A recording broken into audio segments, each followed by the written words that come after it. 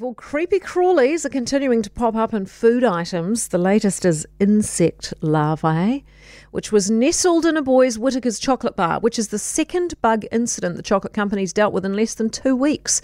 So what on earth's the reputational damage? Marketing expert Bodo Lang's with me now. Morning. Good morning, Kate. Are we seeing a rise of these sort of incidents recently? What's going on?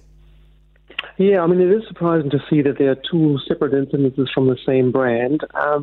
So I think it does look, it's a small number, but it does look like there's a bit of an increase there. If there's one, every now and then, that's probably just a normal thing. But I think two in relatively short succession sort of seems to indicate that there's maybe an issue somewhere, that's for sure. How should brands respond, when this sort of thing happens, bugs in food, etc.? What's the right response? Because often they just offer up replacement, or have some more free chocolate. I mean, you may not want that. Yeah, I think this is a really good point, Kate. I think it's really tricky in this case because, bugs obviously... people might feel a little icky about this, and then getting more of the product that was contaminated is maybe not the ideal thing to do. But the key, really, with any of this sort of stuff, is to be really fast in the response, to be genuine, to show some empathy. To acknowledge that people are disappointed, that they may be a bit grossed out about it, in fact.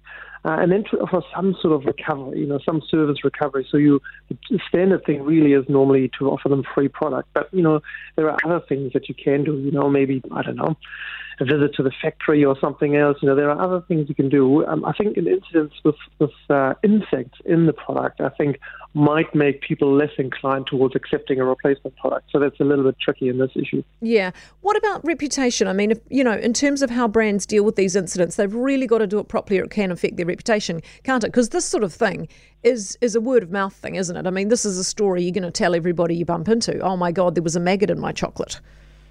Yeah, I think, it's the story has great potential to go viral. And unfortunately for Whittaker's, they're positioned as the premium chocolate. It's, on their website it says New Zealand's finest chocolate. Well, that doesn't gel so well with, finding a maggot in your chocolate. So I think, I think if there were more cases to come forward, that would certainly certainly suggest, that there is an issue at Whittaker's, and I think that would definitely damage their reputation.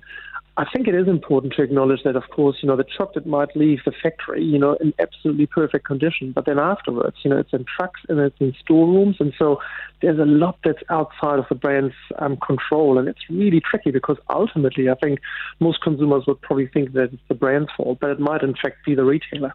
Exactly right. That was my next point. It's pretty tough for brands to try and prevent this stuff from happening if, as you say, it actually leaves their factory in pristine condition. Yeah, absolutely. And, Whittaker's, they're a pretty professional brand. They've worked really hard to turn people's Cadbury over the last few years. And I think, their response, they've got a comprehensive pest control system, that's delivered by a professional pest control company. I think that sounds all very logical and very, very sane. And I think there is a chance. I mean, this particular piece of chocolate, it was 1 month from expiring, and so that means it's relatively old. That means it's been stored somewhere, and goodness knows where it's been stored. So it is tricky, I think, for brands, for food products, because really once the product leaves their manufacturing facilities, goodness knows where it's stored and how it's stored. Yeah, you lose control. Bodo, thanks so much for being with us this morning. Bodo Lang, who is a marketing expert. For more from Early Edition with Kate Hawkesby, listen live to News Talk ZB from 5 a.m. weekdays or follow the podcast on iHeartRadio.